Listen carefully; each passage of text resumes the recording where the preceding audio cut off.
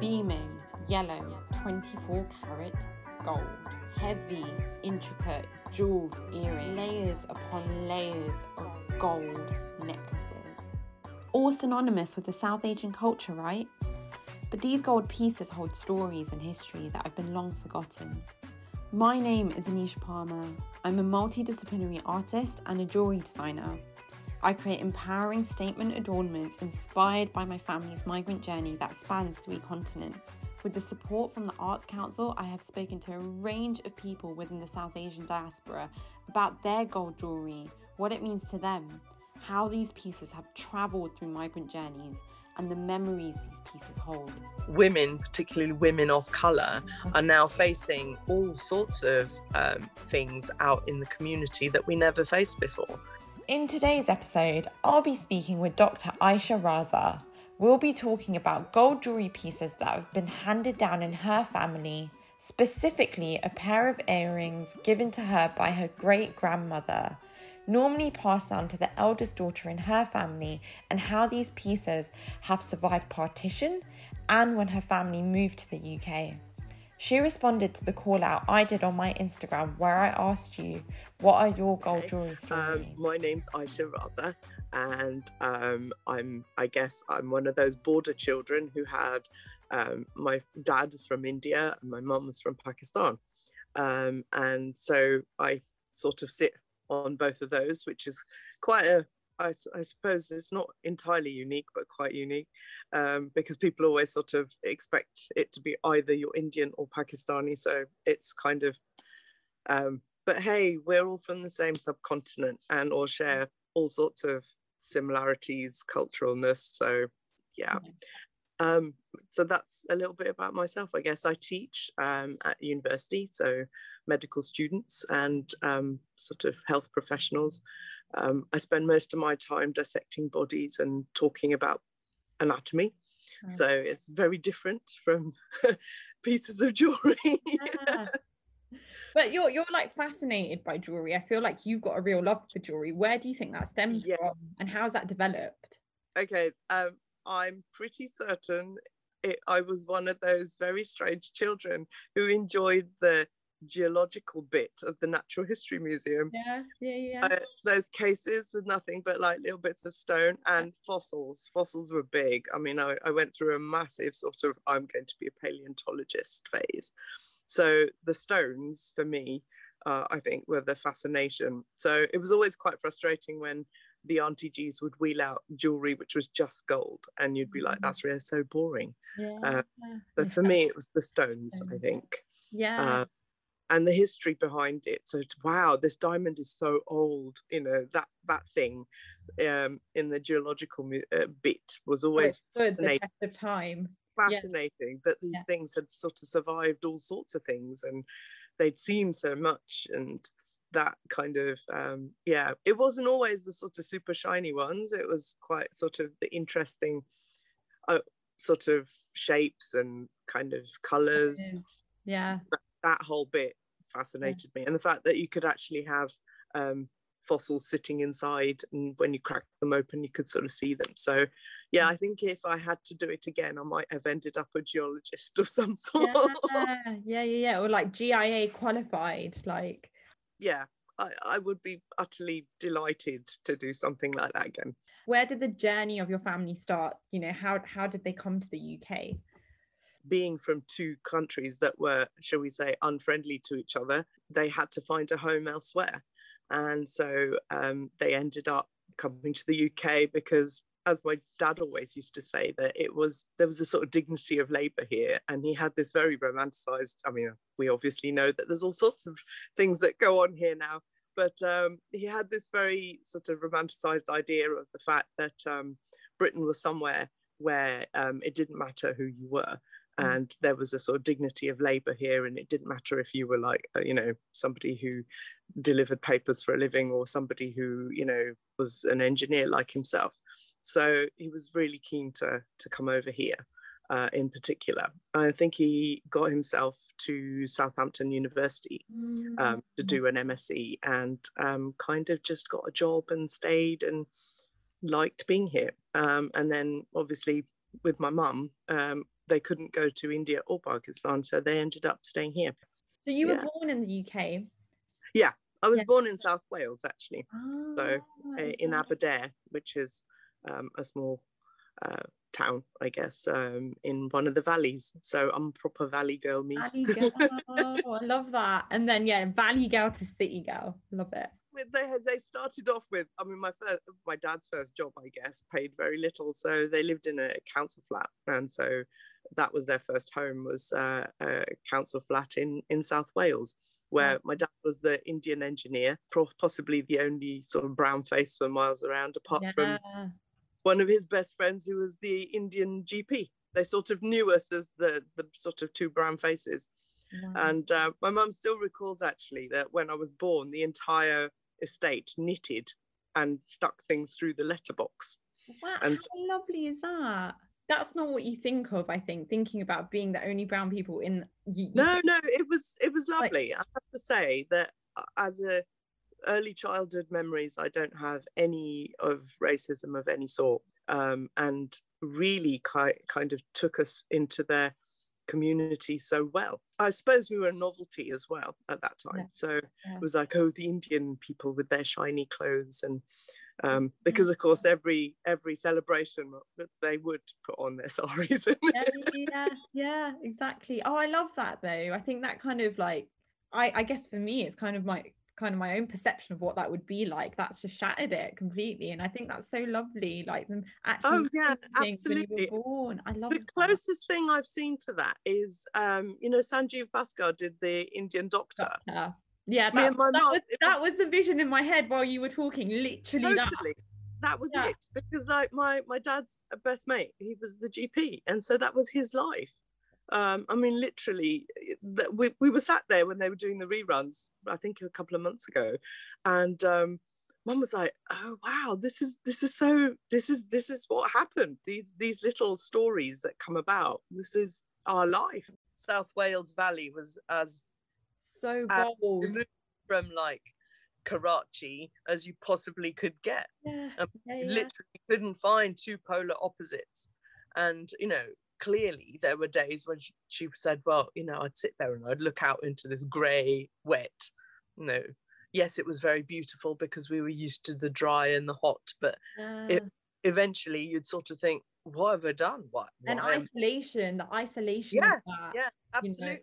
Not having, like, growing up, having your family around you, being in a joint family, having them to help you raise your kids, being able to talk to them, late night stories with women, and oh my god. And I just think being alone in like a place in England that have no connection to home, it must have been horrible, and the only support you've got is your husband, and then even that, he's at work, go off to work, and then obviously once I came along, she was busy doing my nappies and whatever, and there would be that whole thing around child rearing, but until then she was like, there was this whole time when I was just sat there, and so the other Welsh ladies would knock on her door and be like, hi, hello love, would you like to go down to the shops and we could go together? And you'd just be like, I love that. I love that. And I think they created their own community within they did to the point where they are family now. And so I think for us, that's making our history richer, is the fact that we're sort of dragging different threads into it, but they in turn have learnt things from us, which is also making the whole of our sort of collective UK history much richer.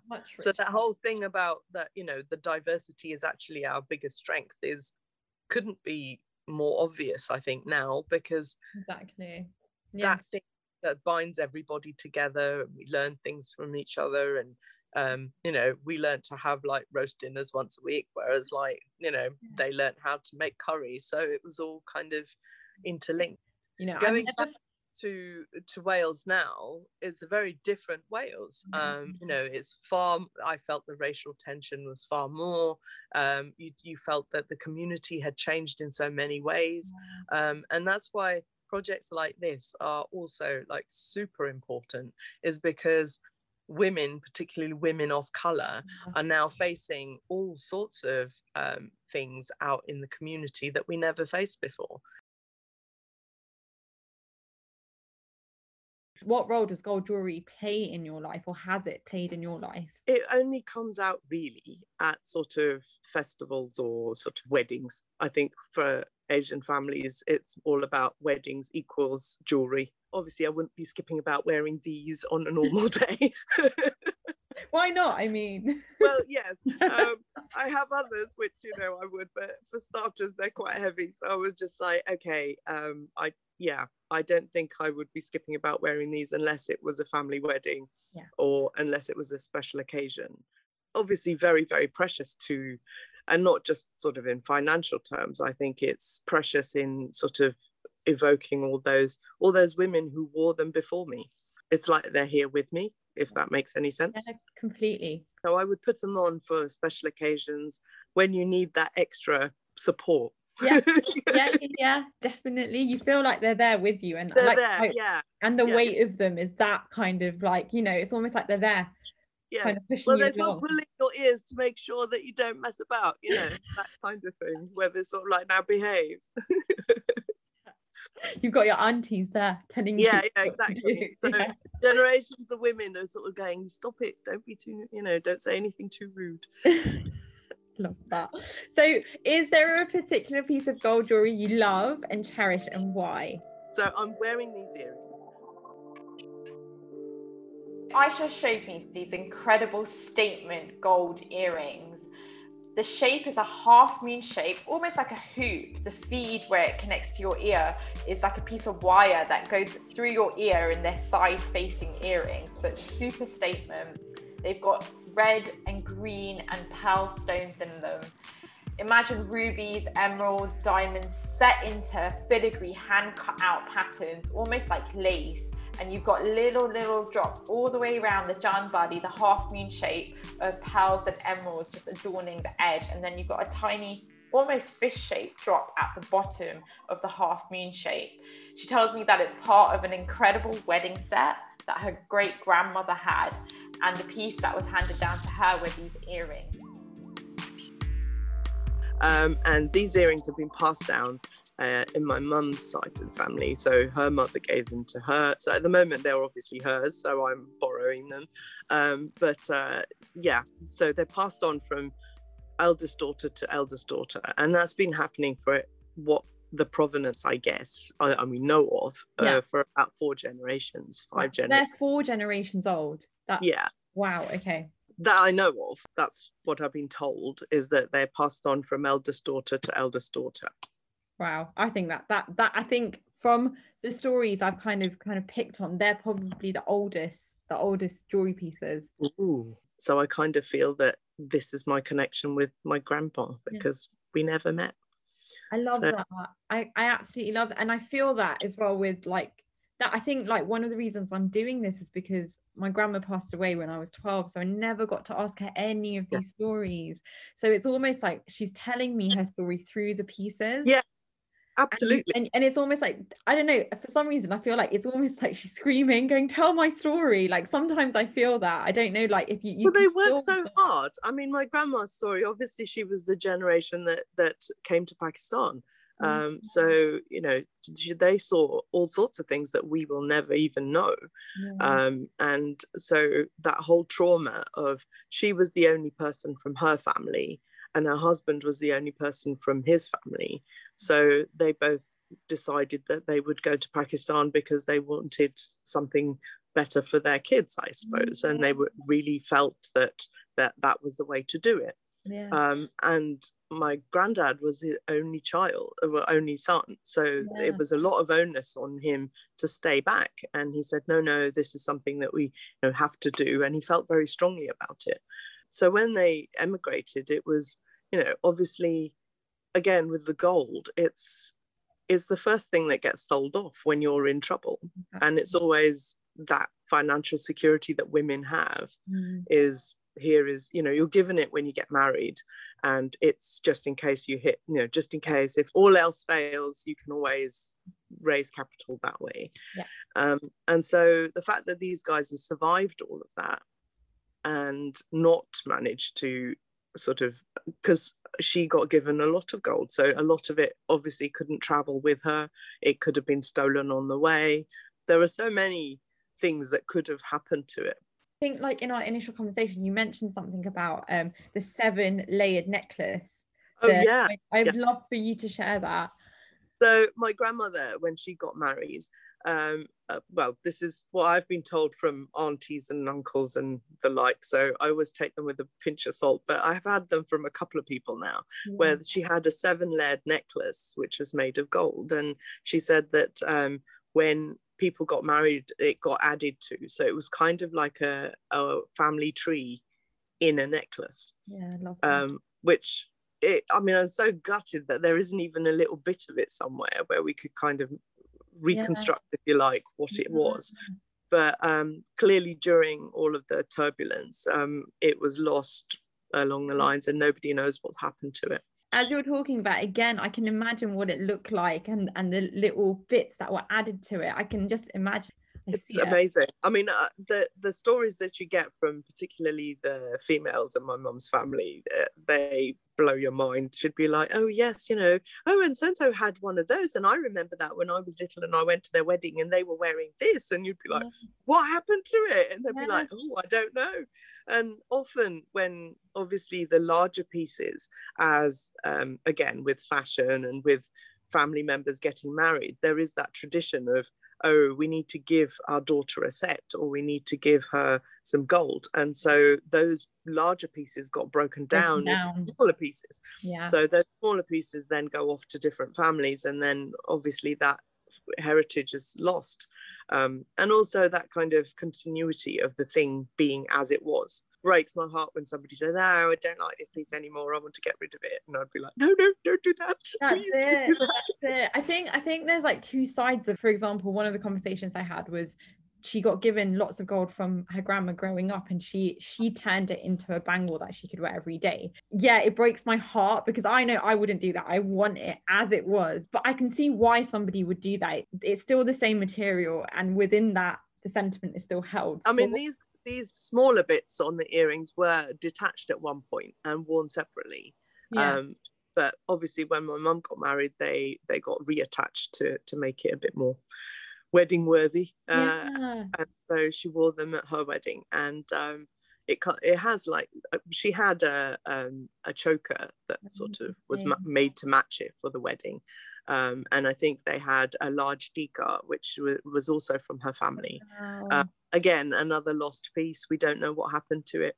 I mean, since then, we don't know what's happened to it. And I think that's what makes the pieces that have stayed even more valuable in terms of sentiment. You know, the pieces that have stayed throughout all of the divisions of gold jewelry, I think it makes them so much more meaningful. How does it feel having them on, wearing them, pulling them out? Emotionally, oh yeah, it's like you could take on the world. It literally is like, you know, the best pair of shoes ever. Like I said, like they're all here with me. So when it is sort of an important occasion, it's kind of like everybody, all those generations of women that wore them before me are here with me. Even as I'm sat here talking to you, it's kind of like they're speaking to you. I can feel it.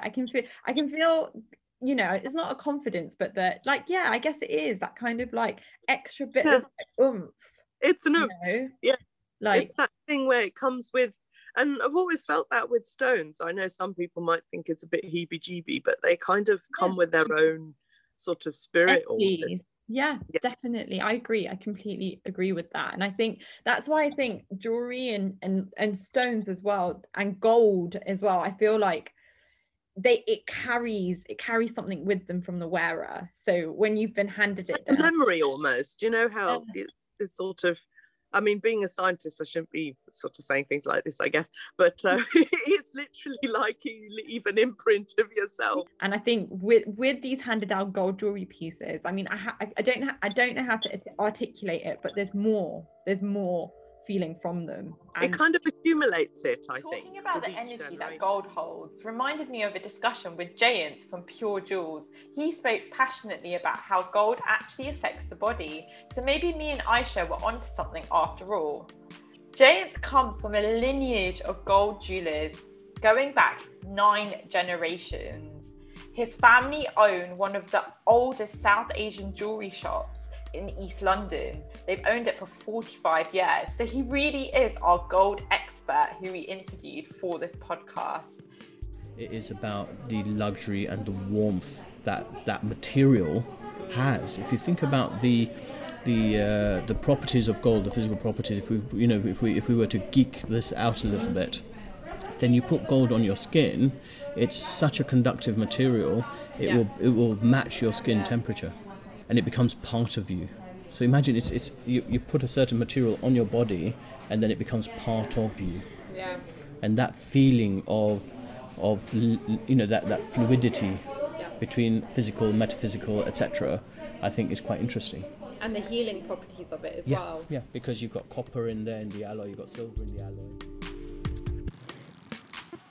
And there's also that thing, isn't there, where I know certainly with the sort of women elders in our family, is that they're very funny about buying second-hand gold, because clearly the person has parted with it because they needed the money, or must have fallen on hard times, or must have had some bad experience for them to be parting with something that's so precious. They're very, very superstitious about buying secondhand gold because it brings that negative energy. Bad, like nudger, like bad vibes that come through it. That's what my mum was telling me the other day about the Kohinoor diamond. You know it's Cursed. Bad luck. It's cursed. Whoever has it, is cursed. Whoever's been in the possession of it has had a really sad end to their life, or their life's been really sad, and it's really interesting that now it's sitting as this like glorious thing in the Tower of London, and it's a cursed jewel.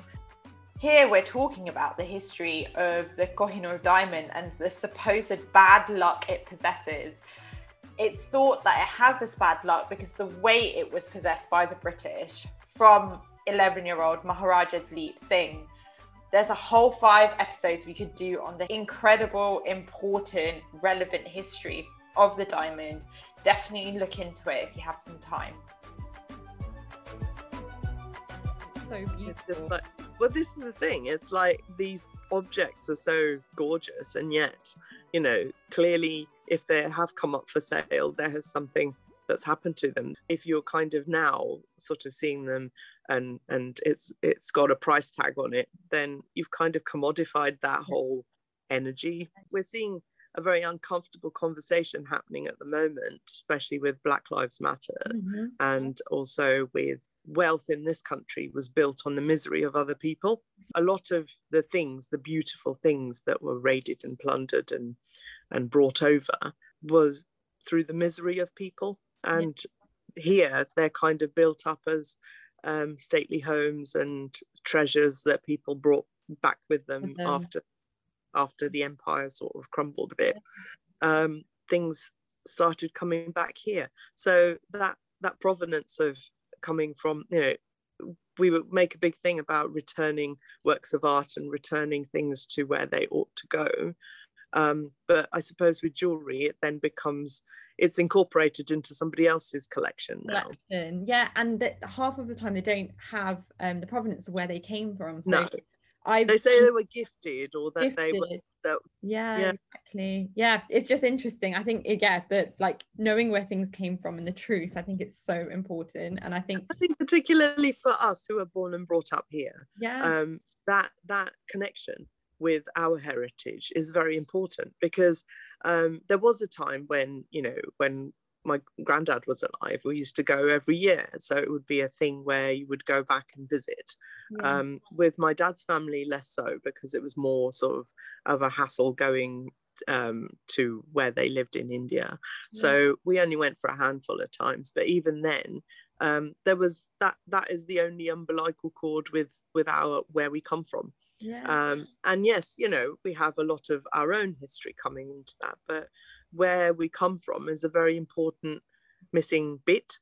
And we just need to connect that, and quite often it's through objects like this that we have a connection.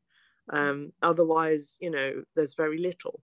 And what we get told is of what they left behind, so it's out of sync with what India today or Pakistan today is like. So for us, we're in a bit of a time warp, because we get it from our parents or grandparents, and that thing doesn't exist anymore.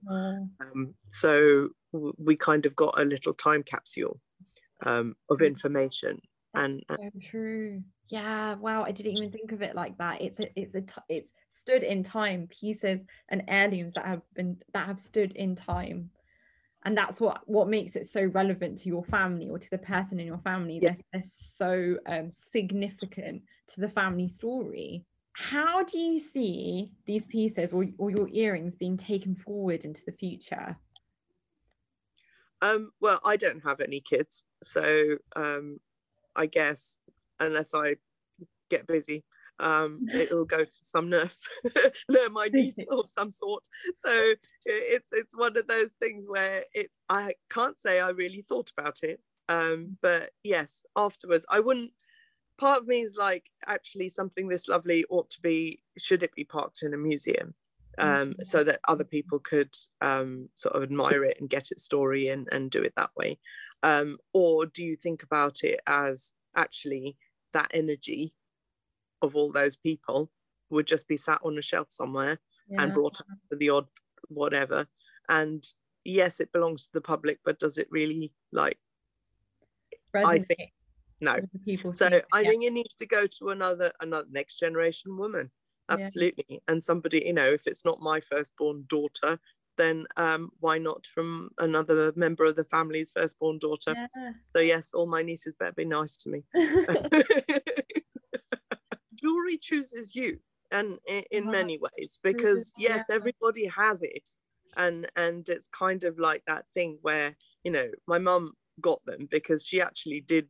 Again, she loved them, and when quite a lot of families, they sort of go, okay, you're getting married, what bit of my jewelry do you want? And so my mum was like them, and it was a kind of given anyway that's the piece that she would get. Her sister has got a pendant, but that was a modern pendant that my granddad had made for my grandma when they got married. So we say it's a mudikai. When you see your bride's face for the first time, you give her a gift. And so he had a kind of, there were octagons in rubies and zircons, and he designed that himself, and he had a pendant and tops, little tops, studs, and so my auntie's got those. And then another auntie's got some other earrings that my gran had made when she got married. So I think I landed the old ones, but nobody really wanted, I guess. So I just got lucky. But I think it chooses you, because it ended up in our household, and for a reason. I've been fascinated with them. I mean, literally, when I first got my ears pierced, it was kind of like, oh, they really, really hurt putting them in. And as in the ear sort of hole was tiny. These things have got big fat things, and I was like, how does anybody wear them? How did they wear them? And yet, here we go. That when you're ready, you just wear them. But it's lovely that you had them in mind when you went and got your ears pierced for the first time. These are the earrings you had in mind that you'd be putting on at some point. That oral tradition of the sort of mother to daughter kind of discussion about where it came from and how it was. And whenever various people in the family got married, they were like, oh, who's got those? And I'd be like, well, that'll be us. yeah. A lot of people's actual names we don't know. We just know they were so-and-so's mum or so-and-so's auntie, and that way, because obviously it's a mark of respect that we don't use their names. So that's another thing, is that it was very difficult to sort of see who actually had them, because they just said, oh, so-and-so's mum had them. Exactly. I mean, I don't even think my dad would know my great grandma's name, or exactly. And that's not even that far away, and we don't know her name. And I think, obviously it's always the male name that stands, and people tend to remember the male, but the woman's always forgotten. So I've been really thinking about, how can we document these gold jewelry pieces? So imagine you're handed down these amazing gold jewelry pieces from your grandmother, but with it comes this passport, and in the passport you see the photos of your ancestors, female ancestors that wore these pieces, and they've left a little handwritten note for you to tell you the history of the piece. And then you put your own photo in there with you wearing this piece proudly and your handwriting a note for the next generation that you're passing it on to. And this stays with the piece wherever it travels, wherever it goes, so the person knows the provenance and the history of the piece. Women are very funny about who they give their jewellery to. So they will give them to their own daughters, but the daughter-in-law will not necessarily land the good stuff. A lot of women, when it comes to that, their son's getting married, they sort of say, oh, well, I ought to give her something. Oh, I'll get her something new, something that she'd like, because she wouldn't like all this old stuff. It became a big thing I think it was mainly around in the 80s when people were like, oh yeah, I got given this, I don't like it, so I'm going to melt it down and make something else out of it. And I just think that's so tragic, because even if they're nasty, that person gave them to you. Yeah. And it was that, it was that sort of that sort of energy is then lost. And also it's quite funny because you don't know if what they've gifted you has been gifted to them. So they're trying to get rid of it as well. There might be like a manky pair of earrings that they don't like and they've never liked, and their mother-in-law goes, where's those earrings that I gave you? And she'd be like, oh, all right, it's a family wedding, I'll put them on, and then hand them off to the daughter-in-law as soon as possible. So I'm sure there's some of those pieces which aren't so lovely, but they come with that lovely story where it's like, you're the daughter-in-law, so you have to wear them. Yeah, definitely. So is there anything else you'd like to add from the conversations we've had? The important things is just to get that histories down, because there's so many people that have got these one piece of something that's so precious to them, and in many cases it's like nobody's spoken about it. And I think for the diaspora here, this is very, very vital, because like I said before, it is our link to our history, and quite often some people aren't as lucky as us to have at least even an oral idea of where things come from or where we come from. With more and more, I guess, mixed marriages, more and more families where I guess there has been nobody to fill in those blanks. But jewelry was a major part of women. I think it's empowered women in the past, because it was their one thing. It was their security. It was it wasn't just to sort of look pretty and a little bauble. There was more to it. There was more to it. You could wear it all the time, but should you hit hard times, that was your security. Your parents gave you loads of it because they were like, we don't want you to go without ever. So I think it empowered women a lot.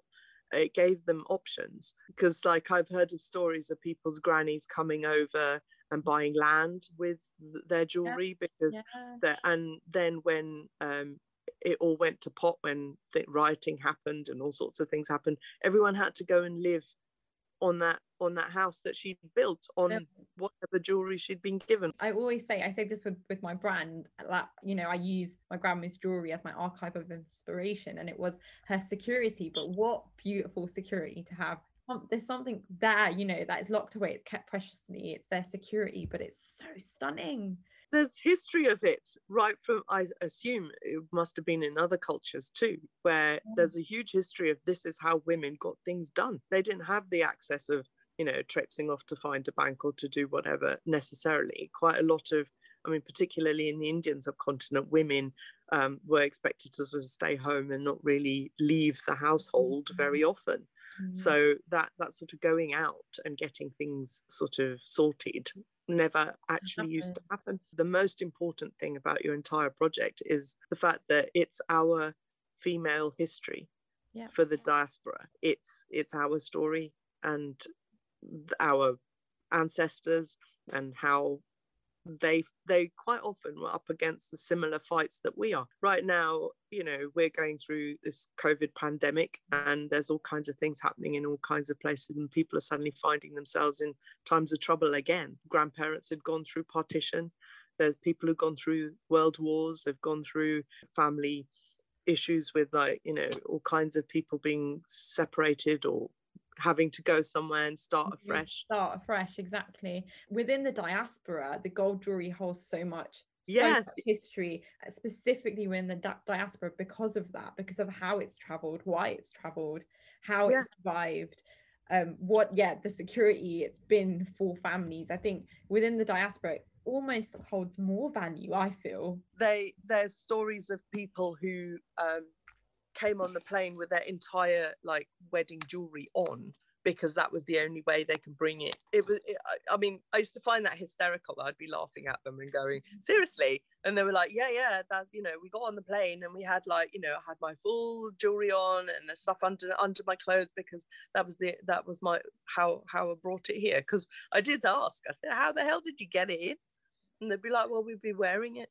Yeah. And can you imagine? I can imagine a photo shoot of that, of just women going. Can you imagine turning up at Heathrow Airport with like going to customs with all these pieces on? Like, oh, I love it. How glamorous, but also, yeah. I was going to say, weren't you like scared you'd get mugged? And they'd be like, no, we didn't think about that. We just thought we were wearing it. You know, it's my jewelry. I think it's more important now because we're having that awkward conversation about where things come from and in the context of British history. Yeah. So now's the perfect time. The whole thing is just very emotional because, again, those women led very, very hard lives, despite the fact that they were rocking out earrings like this, that they had very difficult lives in so many ways. And survived so many different sort of assaults, if you like, of sorts, whether it was, you know, financial or a whole kind of upheaval of having to move. All those experiences have happened before to this piece of jewelry. You know, that it's happened before, and it's kind of like happened in a different context, but those women wearing it have gone through the same trials and tribulations of life that we're going through. I could talk to Aisha for hours. Her passion for gems and jewelry and her excitement for women's history has really inspired me to look at what is the role of females within these stories, because they are women's stories and women's oral histories that are handed down. And how can I document them to do them justice? I feel really inspired talking to her, seeing where this project could go beyond the podcast and really make the dreams I have for it happen. Thank you so much, Aisha, for sharing your incredible family history and story with me. And as well, your incredible earrings, which I absolutely love. They have superpowers, obviously. Yeah, that's what it is. Definitely. They're superpowers. So yes, we need to get more of our own sort of Marvel superpowered pieces out there for everybody to share. Thank you so much. These handcrafted gold pieces take on the material form of a family's legacy and accumulate personal stories as they pass through the hands of their keepers which they choose. Pass through the hands of artisans, then adorned by our ancestors and cherished by us today, transporting us to places we've never been to and telling stories we've never heard, but the truth we know through the energy they exude. We now adorn them with pride, feeling our ancestors lifting us as we navigate new cultural codes in the land where they brought us for better opportunities, in the hopes we can make them proud and carry on their legacy. This is empowered adornment. Thank you for trusting me. Thank you for, having that faith in me to share your stories. It means so much. For exclusive photos and more on these stories, follow my blog on my website at anishapalmer.com and on Instagram at anishapalmerlondon. This project was funded by Arts Council England. The podcast was co-produced and edited by Molly Crossley, and I'm Anisha Palmer. A huge thank you to my participants for sharing their incredible stories with me and trusting me to do them justice. It really means the world.